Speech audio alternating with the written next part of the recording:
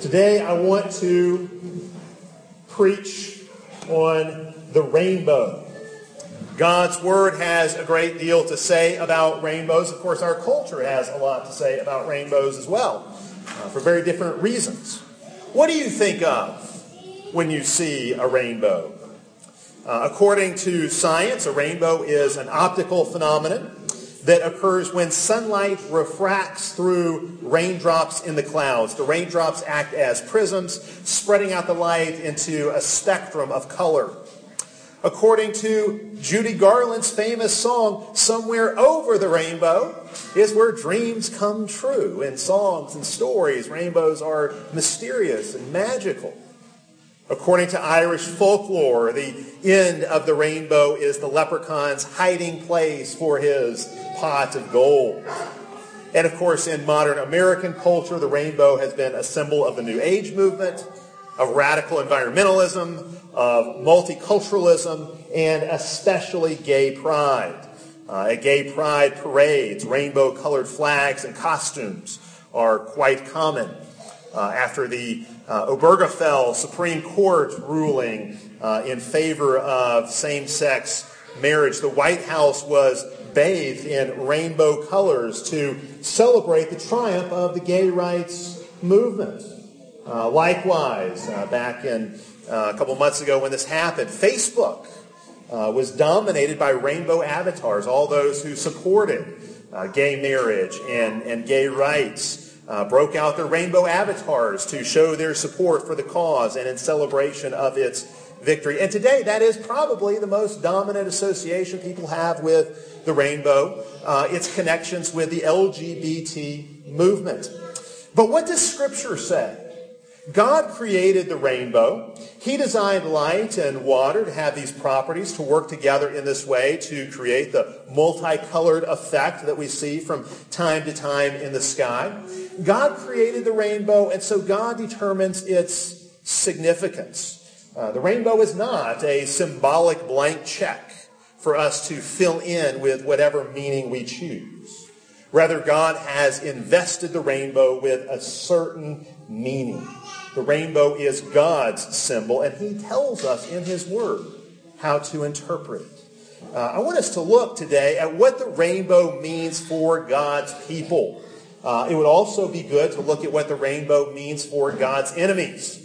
I don't think I'm going to have time to get into that this morning in the sermon. Perhaps I'll come back next week and talk about that, and maybe put some notes on the website to talk about what the rainbow means for God's enemies, because I think that's also important for us to consider. But today we're going to especially focus on what the rainbow means for God's people. What does the rainbow mean for us as the people of God? We first see the rainbow in Scripture after the flood. It's the culmination of the famous story of Noah's Ark. It's very interesting that many other ancient cultures have stories of a global flood in which only one man's family survives. One man's family survives this flood, and through him the whole earth is repopulated. The Babylonians had their flood myth, the Greeks, the Chinese, other ancient Near Eastern peoples, even the North American Indians have got a story about a worldwide flood. There's no question historically that the flood happened. The historical testimony to it is too widespread to doubt that. What we have in Scripture then is not an account of history we wouldn't know from any other source. What we have is an infallible and perfectly accurate account of this cataclysmic event. Now, to understand the meaning of the rainbow, we need to back up and talk about the event of the flood itself. We didn't read the whole account beginning in Genesis 6, but let me give you an overview. I think the story is pretty familiar to a lot of you, so let me give you an overview of it, and then we'll get to the part that deals with the rainbow at the end. In Genesis chapter 6, God determines to bring the flood because man has become so evil and the earth is filled continually with violence. Ironically, God repents of making man because man won't repent. God is sorry that He made man because of the way man has turned out. Adam started a downward spiral into sin by rebelling in the garden when he took the forbidden fruit. Then Cain continued it when he sinned in the land by killing his brother Abel. And then the sons of Seth continued it when they sinned in the world by intermarrying with unbelievers. Humanity undergoes a series of falls leading to loss, leading to exile, leading to expulsion. Adam sinned and was kicked out of the garden. Cain sinned and was kicked out of the land. The Sethites have now sinned and they must be kicked out of the world. And that's really what the flood is all about. Again, things are so bad, God is sorry He even made man. The world is filled with evil and with violence. And so God is going to destroy the world and start over. One man finds favor in God's sight. That man is Noah. Noah is called a righteous man, which means he trusts God and he obeys God. He walks in God's paths of righteousness. And so God will graciously spare Noah and his family when the judgment comes. Noah's name means rest. It's a prophetic name. God will use Noah to restore Sabbath rest to the creation. God is going to flood the earth. This is going to be the form the judgment takes. He's going to flood the earth. And so he commands Noah to build an ark. What is the ark? It's basically a wooden ship. It's really a big wooden box that will be able to float on the floodwaters and keep Noah and his family safe. Hebrews 11 tells us by faith, Noah obeyed and got to work building the ark.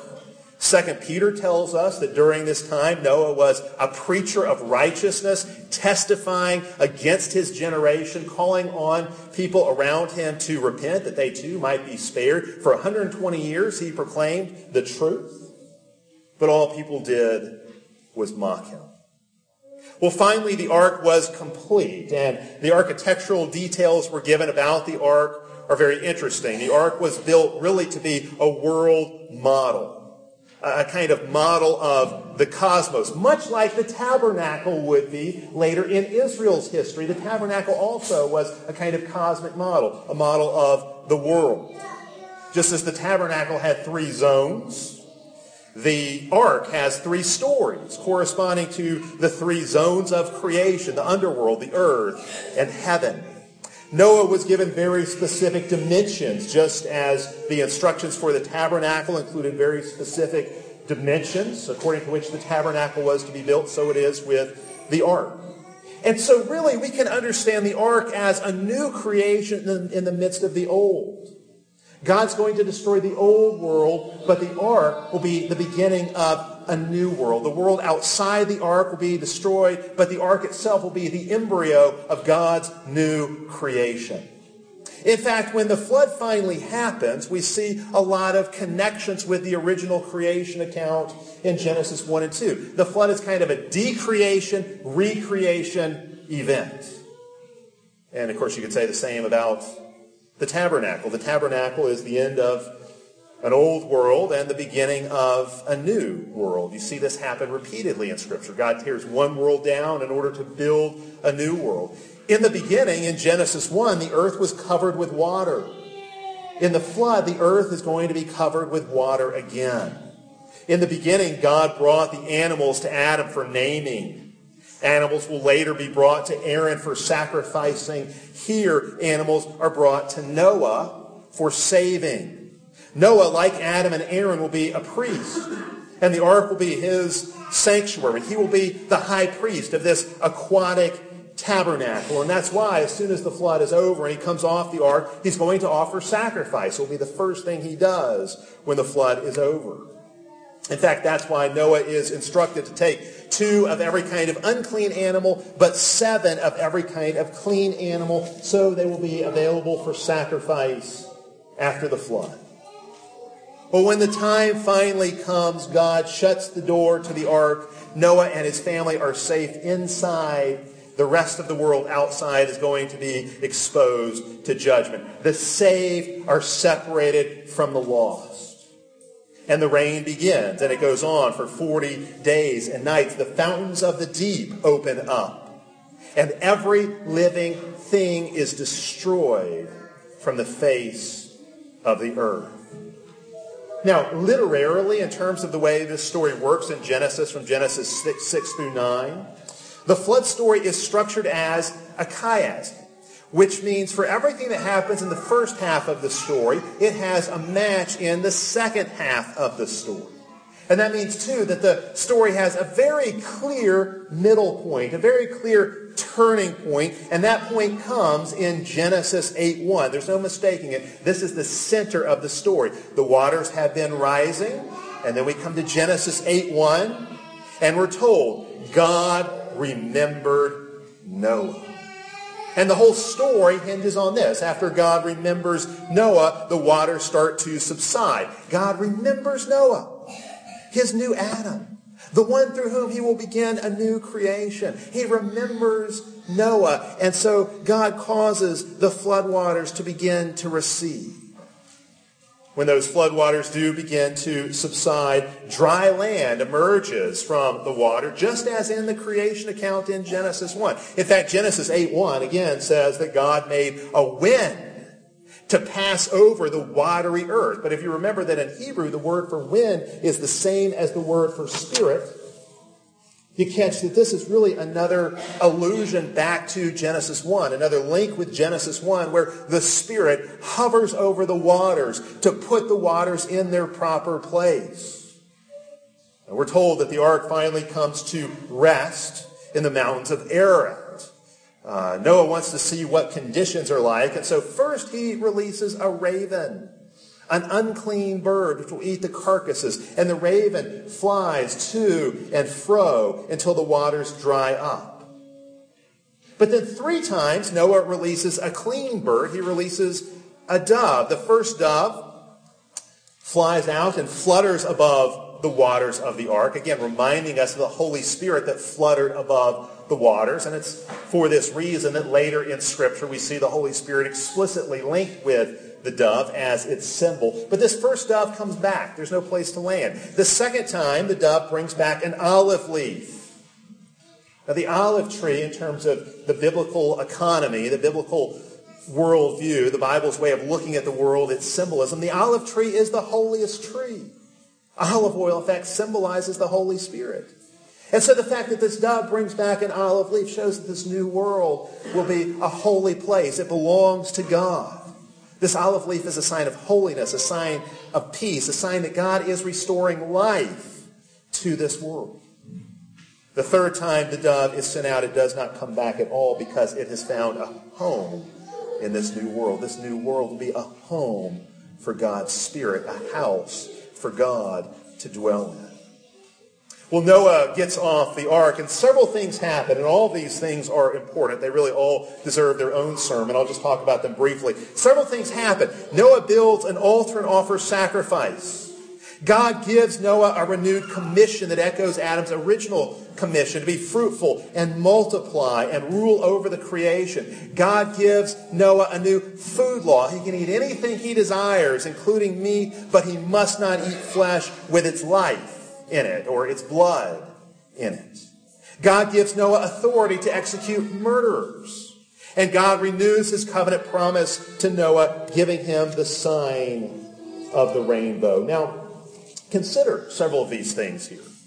Noah can eat meat, which presumably was not the case before this. Not sure about that, but that seems to have been the case, that men were not meat eaters before this, at least not with divine permission.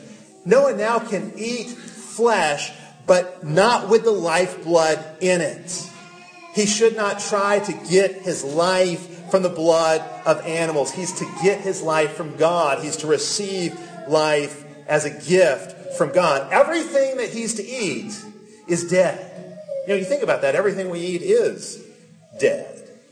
We only get life from what we eat because God gives us life. God sustains life. The only blood we can drink is the blood of Christ in the Eucharist. We're not to seek to get our life from the blood of animals. Here, Noah is given freedom to eat meat. I think we can say that that is part of his increase in dominion over the lower creation. Noah's a new Adam, but he's a glorified Adam. with greater freedom, greater dominion over the creation. It's also worth noting that while Noah's commission to be fruitful and to multiply echoes Adam's original commission, it goes beyond it. Again, Noah is a matured Adam, a glorified Adam. He's not just a priest, he's now a king. And you see that in the fact that he is given the right to exercise judgment. When Cain murdered his brother Abel, what happened? There was no one with authority on earth to execute Cain, to avenge Abel's blood. Now that changes. There will be an avenger of blood on the earth. God entrusts man with the power of the sword, the power to execute a murderer. And there's a rationale given for this. It's the imago Dei, the fact that man is made in the image of God. Because man bears God's image, an attack on man is an attack on God. Because man bears God's image, man has been delegated authority to act as an agent or instrument of divine vengeance. So that when man executes justice on a murderer, executes a murderer as penalty for having taken life, his own life is forfeit. He took life, and so his own life is lost. That's really divine justice being enacted by humans. Through Noah, humanity is given this right, this power. Now, I do need to add to this that in terms of Old Testament law, the bar of proof for a capital crime is very high, so high, in fact, that it was much more likely that a murderer would escape justice than that an innocent man would be wrongfully executed. But the point here in Genesis 9, the main point here, is that Noah becomes a king. He's given kingly authority, the right to execute God's vengeance on the earth. God shares more of his authority with man than before. There's maturation. There's glorification. Now, what happens when Noah offers sacrifice? This is the first thing he does when he comes off the ark, is to offer sacrifice. These sacrifices are a sweet-smelling aroma to God as they ascend to his throne. And in response, the Lord makes a covenant promise. He says to Noah, "Never again will I curse the ground for man's sake, even though men will be evil from his youth. I will not ever again destroy every living thing." God knows that man's heart has not been changed. Men will still be sinners, and yet God says, even so, I won't destroy the earth in this way. Never again will I destroy every living thing as I have in the flood. Instead, God promises to maintain order in the creation. Seed time and harvest, cold and heat, winter and summer, day and night will not cease, he says. In other words, what this really is, this is God in covenantal language renewing his commitment to his creation. Renewing his commitment to his original purposes for the creation. God is saying, through his people with a Noah-like faith and Noah-like obedience, his original design for the world will be fulfilled. Now, it's so important to understand the sacrifice Noah offers, the sacrifice is really the basis of everything here. Everything in this Noahic covenant is founded upon sacrifice. On the basis of sacrifice, the world will be preserved. The world will not be destroyed in another flood, another cataclysmic global event like that. On the basis of sacrifice, a new humanity founded by Noah will be fruitful and multiply and have dominion over the earth. On the basis of sacrifice, God will give men kings and governments to maintain justice. On the basis of sacrifice, culture and civilization will grow and mature. On the basis of sacrifice, order and stability are restored and will be maintained in the world. On the basis of sacrifice, man is promised enthronement and Sabbath rest. On the basis of sacrifice, hope. Hope for a good and glorious future for humanity. Hope is rekindled. God accepts Noah's sacrifice. He reaffirms his covenant with Noah and with the creation. And then he gives to Noah a sign of this promise, a sign to go with the promise, a sign of this covenant. It is the sign of the rainbow. God says, this covenant will be with me and you and every living creature for generations to come. God says, I have set my bow in the clouds as a sign of this covenant, so that when I see it, I will remember my covenant with you, and I will never again send a flood to destroy all flesh. Now, what does this tell us about the meaning of the rainbow for the people of God?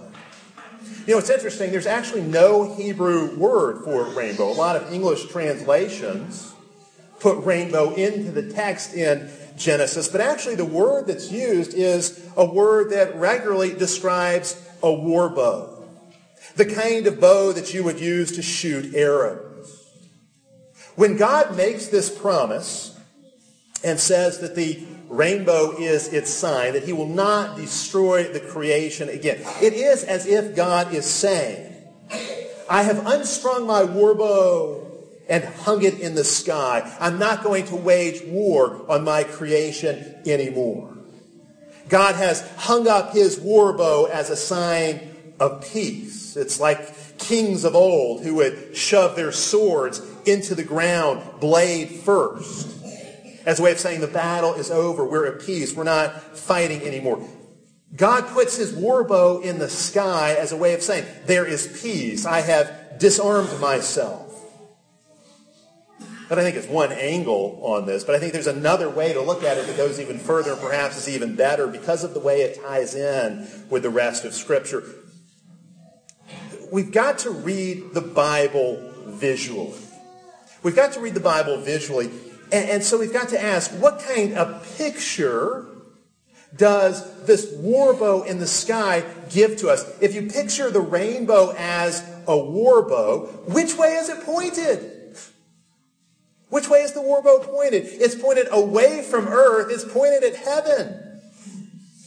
This is the opposite of what's just been happening. God has been shooting the arrows of his wrath, so to speak, at earth. That's what the flood is all about. God aiming the arrows of his wrath at all flesh across the face of the earth. But now God is saying the next time the world has grown so evil that it must be destroyed, that all flesh must be destroyed from the face of the earth, the arrows of God's wrath will be pointed at himself. Think about what a rainbow looks like as a war bow. God doesn't aim his war bow at earth, he aims it at heaven. God does not point his war bow at his people, he points it at himself. Before the flood, men had filled the world with violence, and so God judged them violently.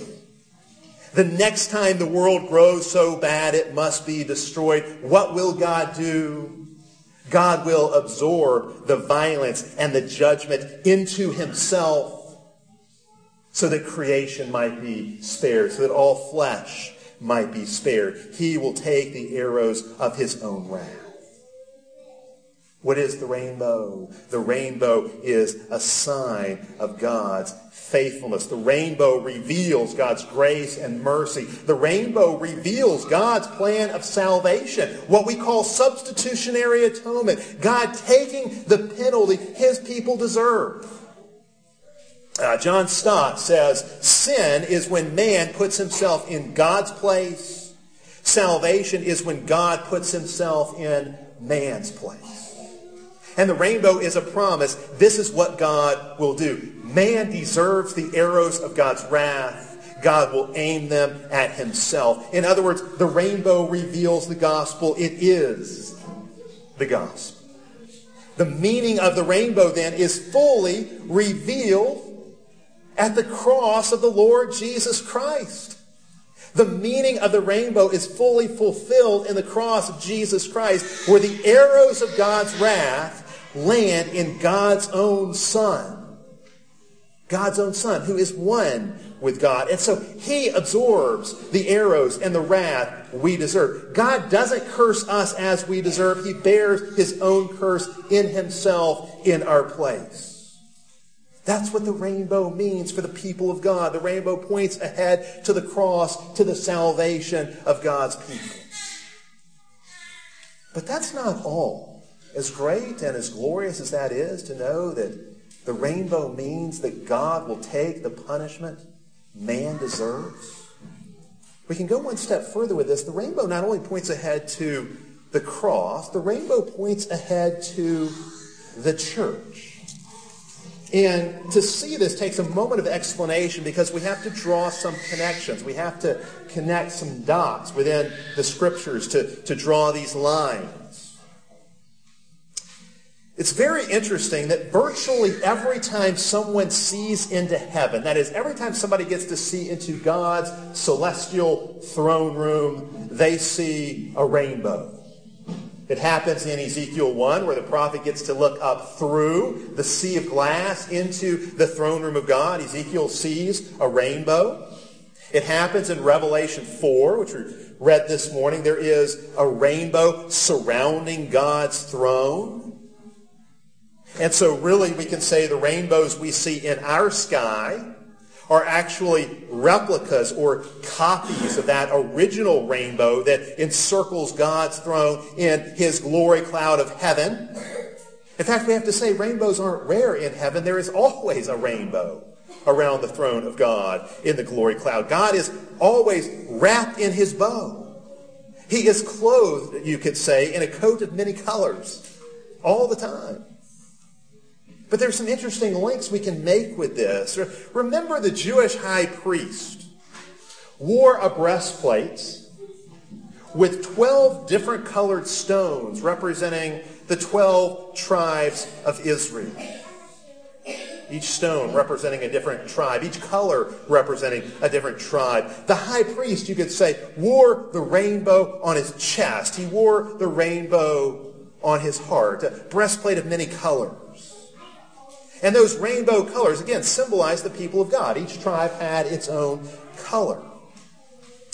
Just as the rainbow encircles God's throne in heaven, when the Israelites came out of Egypt and began marching through the wilderness to the land of rest, the land of promise, the 12 tribes were arrayed around the Ark of the Covenant. The Ark was God's throne. The Ark of the Covenant is where God was enthroned in the midst of his people. And the 12 tribes were gathered around the ark. They were camped in a circle around God's throne. And since each tribe was associated with a particular colorful gemstone, it was like having a rainbow around the throne.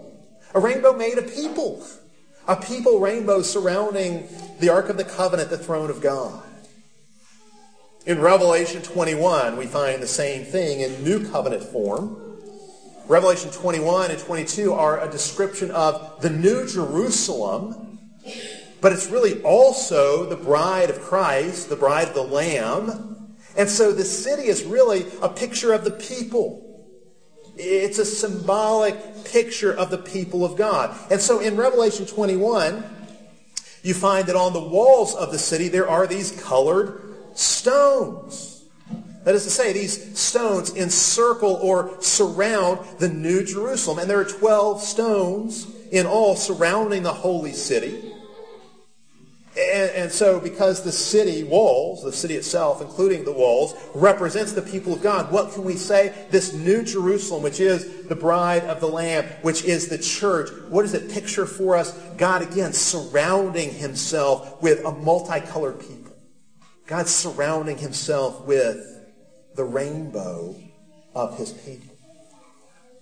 In fact, of all that's not enough. In Ephesians 3, we find something very interesting. Paul says he has been called to preach the unsearchable riches of God's grace to the Gentile nations. That's his calling. To take the gospel beyond the borders of Israel, to go out to all the descendants of Noah, all the nations of the world, so they will come to know through his preaching the fellowship of the mystery of salvation which God revealed in Christ Jesus, so that the manifold wisdom of God might be made known in the church to the principalities and powers. Ephesians 3:10 says the church is the manifold wisdom of God. Now, John Stott, in his commentary on Ephesians, points out that the word manifold here, the word that's translated manifold in Ephesians 3:10, actually means multicolored.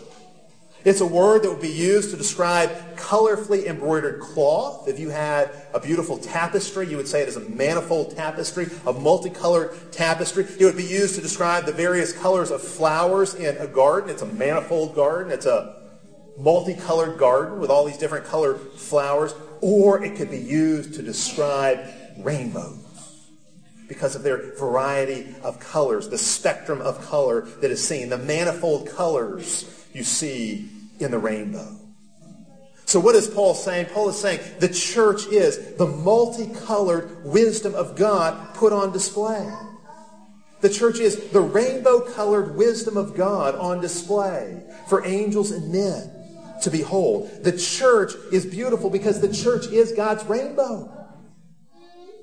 How does this work? Perhaps this way. In baptism, God rains water from above upon us. Heavenly water falls on us as the light of God's truth and love shine on and through the waters of baptism and refract through the water of baptism. We become the manifold, multicolored wisdom of God. In baptism, we've got water and light brought together, and it shines out all the colors of the rainbow. It's like we are prisms through whom God's multicolored wisdom shines into the world.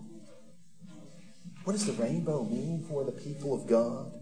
You are now God's rainbow in the world. You are the sign of God's covenant faithfulness. The very existence of the church, the very existence of the church as a multinational, worldwide, global fellowship is proof that God is faithful to his covenant, that he is faithful to his purposes for the creation. We are God's rainbow. We are the sign of God's faithfulness. It's interesting, in Ephesians chapter 1, Paul says Christ rules over all things for his church. Paul says that Christ exercises his sovereignty. He's been enthroned as King of Kings and Lord of Lords. Everything has been put under his feet. And so Christ rules over the cosmos, but why and how? He rules over the whole cosmos for the sake of the church. Paul says at the end of Ephesians 1, Christ preserves the cosmos for the church's sake. Christ rules over all things for the church's sake. Christ maintains regular seasons. Summer, winter, spring, and fall. He maintains order and structure in nature and in society.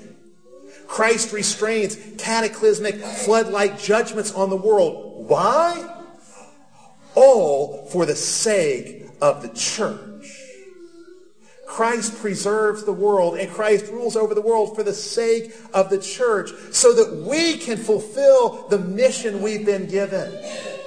The mission of making Christ all in all. So that through us, as the nations are discipled, we can put on display the rainbow-colored wisdom of God. See, it's really not the White House that should be bathed in colors of the rainbow. That's really a grotesque parody of the truth if you think about why that was done. The colors of the rainbow actually belong to the New Jerusalem. It is the church that is bathed in the glorious light and color of the rainbow. We are the rainbow people of God, surrounding his throne, enjoying his favor, knowing God will preserve order in the world fully enough and long enough so that we can accomplish the mission he has given to us of making Christ Jesus, his Son, all in all. Let's pray together. Father, we do thank you for this sign of the gospel, this sign of your covenant faithfulness, the rainbow. We thank you for the way the rainbow not only reveals to us who you are as the faithful covenant-keeping God who will preserve his creation, but it also reveals to us who we are as the people who put on display your manifold wisdom, your multicolored wisdom. Oh, Father, may your light, your love and your truth shine through us and reveal the glorious spectrum, all these colors of the rainbow, that the world and that the principalities and powers might behold your greatness and your glory. This is our prayer in Christ's name. Amen.